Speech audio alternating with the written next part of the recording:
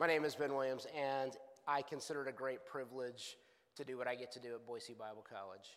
I firmly believe that the church needs a new generation of leaders to be trained, and I'm just honored to be part of that. Some of those people will serve in a vocational, professional capacity on church staff, but many of those will serve in a volunteer capacity. And I firmly believe that in a healthy church, much more work gets done by the volunteers than does by the staff. And I got to witness that last night. I got to speak with the teaching team and several people who are MCs, and it was a room full of people, a room of several people, and only a couple of those are on staff. That's a sign of a healthy church, and I'm honored to be part of that. I love what I get to do. We can train all kinds of people at Boise Bible College, and I hope that you'll consider sending us your young people as well, because I'm there for a reason. I'm truly humbled that Ben and Andrew invited me to come this weekend, because I hold these two men in high regard, and I keep looking at things, and when they ask me to come and speak, I said, these are two men that are qualified in many areas, and I hope that you know how blessed you are that they have dedicated their lives to serving you, and in the process, serving our King. But they really want to serve you well. You may call them leaders, but they are servants first, and I know that. And as Andrew said, he should know better than to invite me to a place like this, but he did, and so therefore you get to suffer from that. But I can tell you, when these men speak, when the people on your teaching team speak, they are giving you messages from the Bible. And there is nothing better than that. See, the Bible gives us the power to align your life with God's will, and there's no way to know his blessing and grace outside of that. I get to teach in the areas of preaching and Old Testament, and I truly love both. I love helping people understand the Bible because of what I just said. It's how we align our lives with God's will and know his blessing. It's not about being knowledgeable. It's not about knowing things. It's not about being smarter than someone else. The better we understand God, the better life we have the capability of experiencing. That's likely a goal that you share whether you've admitted it or not. You want your life to be better. You want to experience better. And God has always been clear about how that is supposed to work. Sometimes things just happen. Sometimes bad things just happen. But throughout the Bible, specifically in the Old Testament, overwhelmingly, bad things happen to people because they know what God's expected and they choose to do something else. And that is the message that is going to be predominant in this series you're getting ready to unpack through the Minor Prophets. But that message is true through the entire Bible. And so what I'm going to do this morning is I'm going to go through the entire Old Testament. Most of it. I'm going to go through 39 books written over a period of 1,000 years. Okay, I'm not going to talk about all 39, but I'm going to talk about most of them. And I used to do a seminar where I would do this in 5 hours. I'm going to do it in about 20 minutes this morning. So all you've got to do is keep up with me. I'm going to take a 30,000-foot view of the big picture of the Old Testament. And in order to do that, I'm going to point out some key details. It may feel like a lot, but I want you to think back to your childhood. And I see some people in the room that are older than me. And if you're my age or older, when you were young, you had to memorize a phone number. I can still tell you the first one I memorized when I was 3, 791-8488. It's there. You can memorize 7 digits. Some of us later had to memorize 10 digits. You can memorize that. It's only a few key details. If you can do that, you can grasp the big picture of the Old Testament. And I'm not even going to ask you to repeat back 7 things to me. I once made Andrew take a final exam that had 200 questions on it. It's going to be nothing like that this morning, okay? Big picture with a couple of details. Why? Why would I spend time doing this? Why would I spend time looking at the entire Old Testament? Your preaching team is getting ready to do a series called Majoring in the Minors, looking at the minor prophets at the end of your Old Testament. And I think that information is super helpful to our time. I think that what is in those books speaks to where we are right now. I think that those people wrestled with the same things that we wrestle with. They wrestle with the same things that we experience every day, much like the rest of the Bible. The minor prophets give us God's answers to those experiences and those struggles and those obstacles. So in this series called Majoring in the Minors, I hope that you will see some major principles that apply to our lives today, not just people thousands of years ago. Now, while these are called minor prophets, that does not mean they are unimportant. It simply means they are shorter, not shorter like me. It means the books are shorter. Isaiah is a major prophet. It has 66 chapters. Obadiah is a minor prophet. It has 1. That's the difference. That's it. They're not unimportant. It's worth our time to read them and study them. The messages are major. They are relatable. And I firmly believe that there is a message in the minor prophets for us. And it's well worth our time to listen. I'm going to tell you my goals up front. I've been asked to share this by the preaching team, and I think that we're on the same page. I think that we're united in this. Number 1, I want you to know. I want you to know. I don't expect you to remember all these details, but I want you to know. If you leave here today and say, that guy that came from Boise Bible College, he knows things about the Old Testament, I've wasted my time. My goal is not that you know that I know. My goal is that you know. I want you to get it. We're diving in deep water this morning, and I can barely swim. All you have to do is keep up with me. Number 2, I want you to be prepared to listen to God's message for you from the minor prophets over the next few weeks. This is kind of like going to see Star Wars. Big Star Wars fan. Grew up, saw every movie first run in the theater. I'm old enough to have done that. So this last one comes out, and my wife typically goes with us when we go. She's seen them, she kind of gets it, but she needs a recap right before we go see the last one. Now, my oldest son is a Star Wars geek. He's seen everything. He's read probably not all the books, but almost all of the books. He can tell you about the shows and the cartoons and the Rebels and the Clone Wars, and he will argue about what is and what is not canon, all right? He's the expert. So before we go see the last movie, my wife needs a basic rundown so she understands what's going on. Gets that from my oldest son. Today, I'm the Star Wars geek. I'm also the Old Testament geek. So I'm going to give you the basic rundown before you jump into this series at the end of your Old Testament, because I want you to fully enjoy it. So 3 goals for you. Number 1, I want you to know. Number 2, I want you to be prepared to listen to God's message. Number 3, I want you to get the big picture. I want you to appreciate this series, but mostly I want you to see the principles of God that are true in every age, including this one. And I pray that these principles will change your life. So let me give you the first of the big principles. Principle number 1, God is the God of history, and he intervenes to restore relationship with him. God is the God of history, and he intervenes to restore relationship with him. I believe that the Old Testament is historically accurate. I'm in a small minority of people who believe that. But I believe it's historically accurate, and that includes things like I believe in a 7-day creation. I believe in a global flood. I even believe that a large fish swallowed a man named Jonah. Now, why do I believe those things? Because this thing that we have, that we call the Old Testament of the Bible, is an amazing piece of work. I've spent some time studying ancient documents, and there is nothing from the ancient world that compares with what we have. You take these verses and these words and these books and these chapters, and you put it all together, and what we have is greater than any other document from the ancient world by a factor of thousands. There are so many details in the Bible that are historically accurate. It is more historically accurate than anything else that has come out of that time period. And therefore, because of that accuracy, I can believe things like Jonah was swallowed by a fish.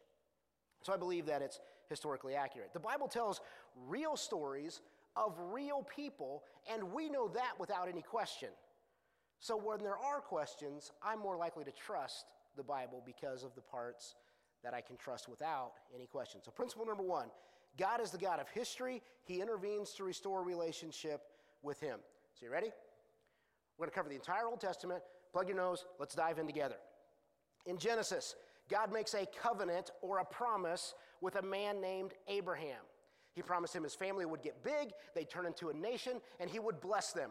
Why? One verse. He blessed Abraham so that he could bless all nations. That's in the first book of the Bible. God wants to bless all nations. That's the big point of the Old Testament. His grandson gets the name Israel. That's a name you've heard. And this becomes the name of this people. A couple of generations go by. Joseph takes them into Egypt. Now you're reading through Genesis, and you turn the page from Genesis to Exodus, and 400 years have passed. It's just like when you turn the page from the end of the Old Testament, Malachi, into Matthew. There's a big gap of time. What's happened? This family, Abraham's family, designed to be blessed by God, has now turned into a nation of over 2 million people. They are in Egypt, and God sends Moses, God sends plagues, they cross the Red Sea, and they leave Egypt. Second principle, God keeps his promises to save his people from death. I think these principles carry over into our time. God keeps his promises to save his people from death. People have left Egypt. They're headed for the land that's been promised to them. We call that the Promised Land. And you finish the book of Exodus, and you turn to the book of Leviticus. And you ask, why are there so many rules? If you've ever tried to read through your Bible, you may confess that by the time you get to Leviticus, you realize that there are parts of the Bible that are boring. Why are there so many rules? Why does God say to his people so many times, don't do these things? Well, I've heard it said that the more rules I know, the more games I can play. I like to watch football. My daughter plays rugby. The rules are different. And not only to play those sports, but even to watch those sports, I have to understand something about the rules. So I might say it this way, the more rules I follow, the more fun I can have. Think about that in terms of the games that we play. If I follow the rules, I get better at life. God still wants to bless his people. And through those people, to bless all people, so he gives them the rules. Stay within these boundaries, and you will experience so much blessing and joy if you stay within these boundaries. Outside the boundaries, there is pain. Principle number 3, God has given his people rules so that they can know blessing. So in Exodus and Leviticus, before they get to the Promised Land, God gives them a law, and he gives them a system of worship. This includes the 10 Commandments. This includes the tabernacle and sacrifices, an entire system of worship. Both of these are crucial.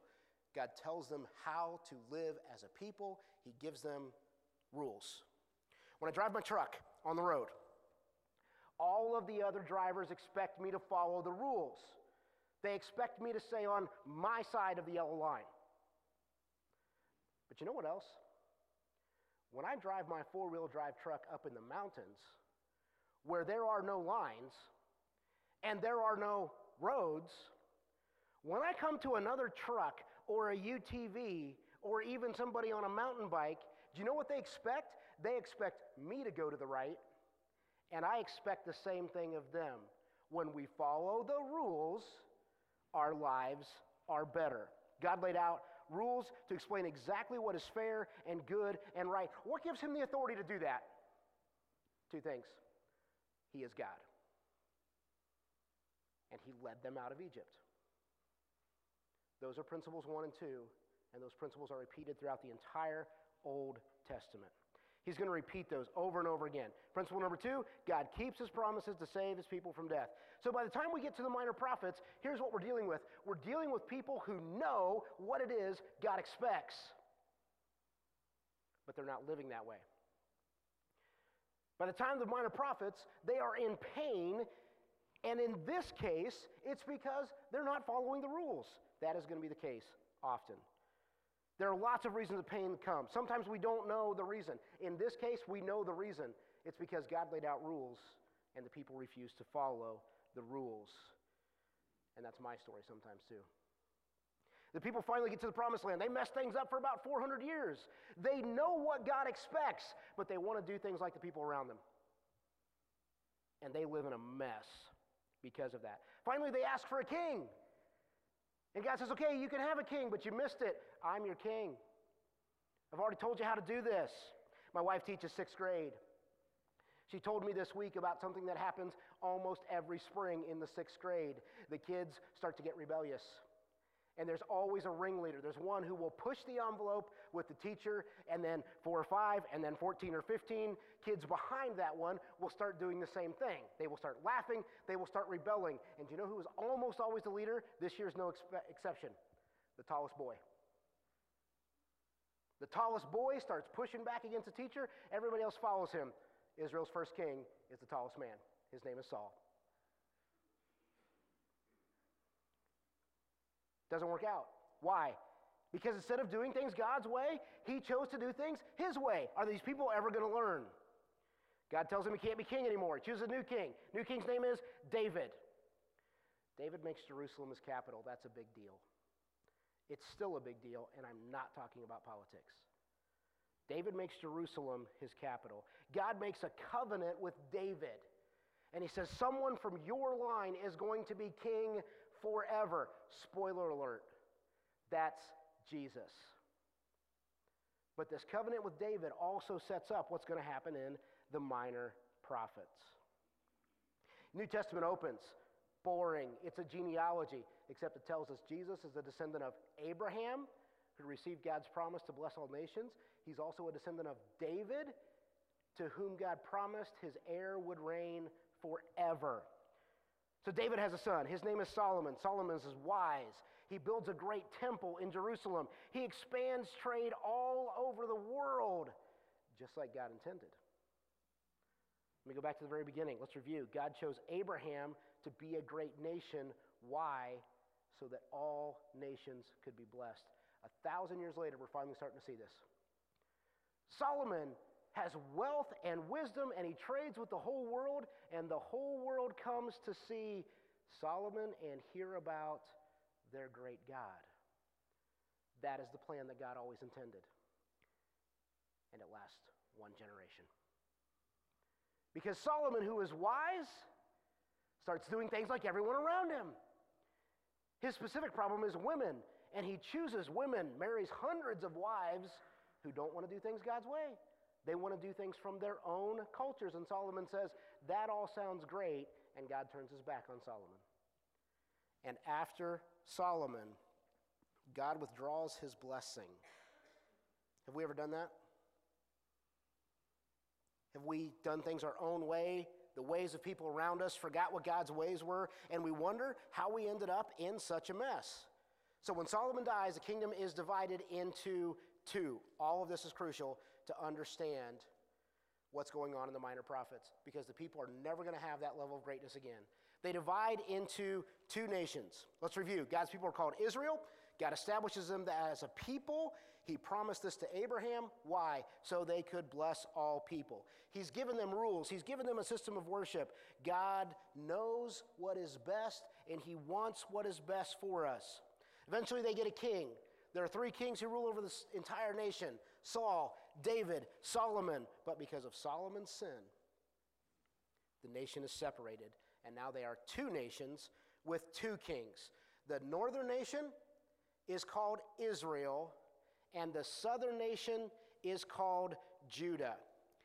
David's line is going to reign in Jerusalem in the south, and that's important, because that's where Jesus is going to fulfill a lot of prophecy. All of that goes back over 1,000 years. So they're divided into two nations, and sometimes they even go to war against each other. And it is in this time period that we meet the minor prophets. You were wondering if we were going to get there, weren't you? Now, it's important that you understand the setup because the context absolutely matters. We've done 3 principles. Can I work through them backwards? God has given his people rules so that they can know his blessing. So in the time of the divided kingdom and after, throughout the entire Old Testament, God's people know better, and so do we. We have no excuse for not doing what God expects. Principle number 2, God keeps his promises to save his people from death. God's character is clear. He wants to save his people. He's proven that many times, including the Exodus. But principle number 1, God is the God of history, and he intervenes to restore relationship with him. Sometimes God intervenes with a miracle, like the parting of the Red Sea. But far more often, God intervenes with a person. And the person says, we need to go back and do things God's way, and that is the role of a prophet. So in the time of the divided kingdom, we have these prophets who write books of our Old Testament. They are sent by God to proclaim these same principles that have always been true. Now, let me put them in order. I have really bad news. Your Old Testament is not chronological.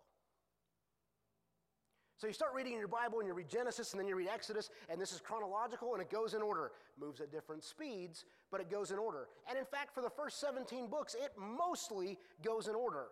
So mostly when you read from Genesis all the way through Nehemiah, you get the story, but here's the bad news. When you get to Nehemiah, you're done. You get to the prophets, you get to books like Psalms and Proverbs, the entire chronology of the Old Testament is established.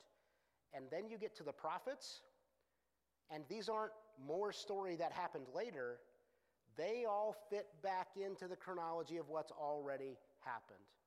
That's why I've given you the setup of the Old Testament. Because these minor prophets fit back into the story in the time of the divided kingdom, mostly told about in the books of Kings. They're at the end of your Bible, but they're not the end of the story chronologically, and you have to know what's going on to get it.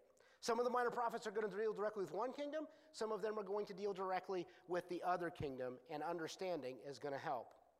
Amos and Hosea, primarily going to deal with the north. Prophets like Joel and Micah and Zephaniah and Obadiah are going to deal primarily with the kingdom in the south, with the city of Jerusalem, which is going to be a big deal for many years later. In fact, I think that Micah and the major prophet Isaiah probably knew each other. They exist at the same time. So if you look in your study Bible, if you have an ESV Bible, often it will have a paragraph at the beginning of each book. It'll tell you what's going on, and that's not just for scholars. It will help you understand why the message is important. Okay, you ready? There are 12 minor prophets. So far I've covered 6, which means we've got to cover 6 more. There's something else you have to know, and that is both nations are going to get conquered. The nation of Israel is going to get conquered. The nation of Judah is going to get conquered. There are enemies, and the primary enemies are Assyria and Babylon, both in modern-day Iraq. Why do you need to know that? Because some of the prophets are going to deal with the enemies. You know about one of them. You know about Jonah, because Jonah goes to the city of Nineveh. Nineveh is the capital of Assyria. 100 years after Jonah, the prophet Nahum is going to say, great, you repented, but you didn't stick with it. You've turned back to your evil ways, Nineveh, and God is going to deal with you. God's wrath is slow but certain. These empires of Assyria and Babylon are far older than the empires of Greece and Rome. And they dealt with the Old Testament people, and we have tons of historical evidence to prove that the things said in the Bible are in fact true. The prophet Habakkuk is going to ask questions like we would ask.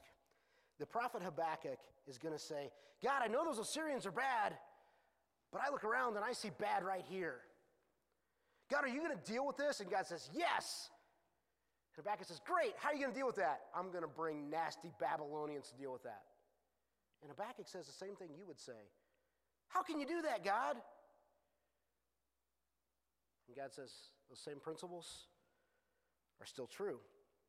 Principle number one, God is the God of history, and he intervenes to restore relationship with him. Whatever happens in the stock market, whatever happens because of the coronavirus, whatever happens in the 2020 election, our God is still the Lord of history. Sometimes bad circumstances just happen, but in the minor prophets, the bad circumstances happen because they did not do things God's way. One of the reasons I believe that our God is still the Lord of history is because of the messages I read in the minor prophets. When the people had every reason not to believe that, and the prophets came and said, no, turn back to God. Quickly, there are two lessons we can learn from Jonah, and I'm going to give you two more principles. Principle number one, the people who did not have God's law, the Ninevites, changed their ways when they heard it. God's people are always going to have a hard time doing that. Last principle, principle number 5. God wants to save all people, not just a small group. God wants people from every nation to be saved. We should have known this from the time of Abraham in Genesis. The entire Old Testament, they should have known it, forgot it. New Testament, they're still struggling with it, and we still are. God wants to save all people. That's who he is. That's his character. There is so much information, but it really matters, and I really want to help. If you forget the details, remember the principles. Okay, so how are we doing? We've done 9. There are 12. If you do the math, that leaves 3. In the north, the people are going to be conquered. Their culture is going to get wiped out. The northern people are going to come to be known as Samaritans. In the south, in Judah, they're going to be conquered by the Babylonians, and they are going to be taken into exile. And if you've been around here for a little while, I understand the church did a series on exile a couple of years ago. But from exile, they are going to be able to keep their culture, keep their religion, keep their identity, and they're going to come to be called Jewish. And they are going to get to eventually come home. And so by the time of the New Testament, you have this group called Jews, and you have this group called Samaritans, and it's all based on Old Testament history. And some of the prophets are going to deal with this group that comes home. They're going to come home and they're going to rebuild the wall of the city. They're going to rebuild the temple, and they're going to reestablish God's law from way back, the rules. And those prophets are Haggai, Zechariah, and Malachi. Whew, got through all 12. So many highlights. I could go through each book and give you a message for today. Not my job. There's going to be a series coming up. I trust that you will listen. There's a lot of good messages. Can you stick with me for a couple more minutes? I'm going to tell you the big issues. A couple of principles. Here are the big issues going on. I think these are real men who really spoke in history. The big issues are idolatry, injustice, and indifferent religion. Idolatry, putting anything before God. Yep, we do that. Injustice. All the way through the Old Testament, all the way through the New Testament. Injustice includes not taking care of those who need help. There are 5 groups in the Old Testament: orphans, widows, the poor, church leaders, and strangers. That's established in Genesis, it's established in the law, and the minor prophets are going to go, you're not taking care of people who need taken care of. It's a big deal. And Jesus and Paul are going to repeat those same principles. We deal with that today. Last one is indifferent religion. You show up at church and you think you're good, but you're just going through the motions. It doesn't have any effect on your life. And God says, in the minor prophets, I want more. What's the cure for all of these? Do things God's way. Do things God's way. I hope that you will listen to the messages that are coming. Here's the big point I want to leave you with. The people knew what was right, And God was begging desperately for them to return to him, to do things his way. I think we know what's right. If you do not, if you're struggling, the messages of the minor prophets should make it very clear. I hope that this study of the minor prophets helps us avoid sin and deal with things when we have not. Please let me pray with you. God, we recognize that you are indeed good. It's hard to say some days, but I believe it to be true. Remind us that your ways are better. And I pray for this group, especially over the next few weeks. Pray for the teaching team as they open up the minor prophets.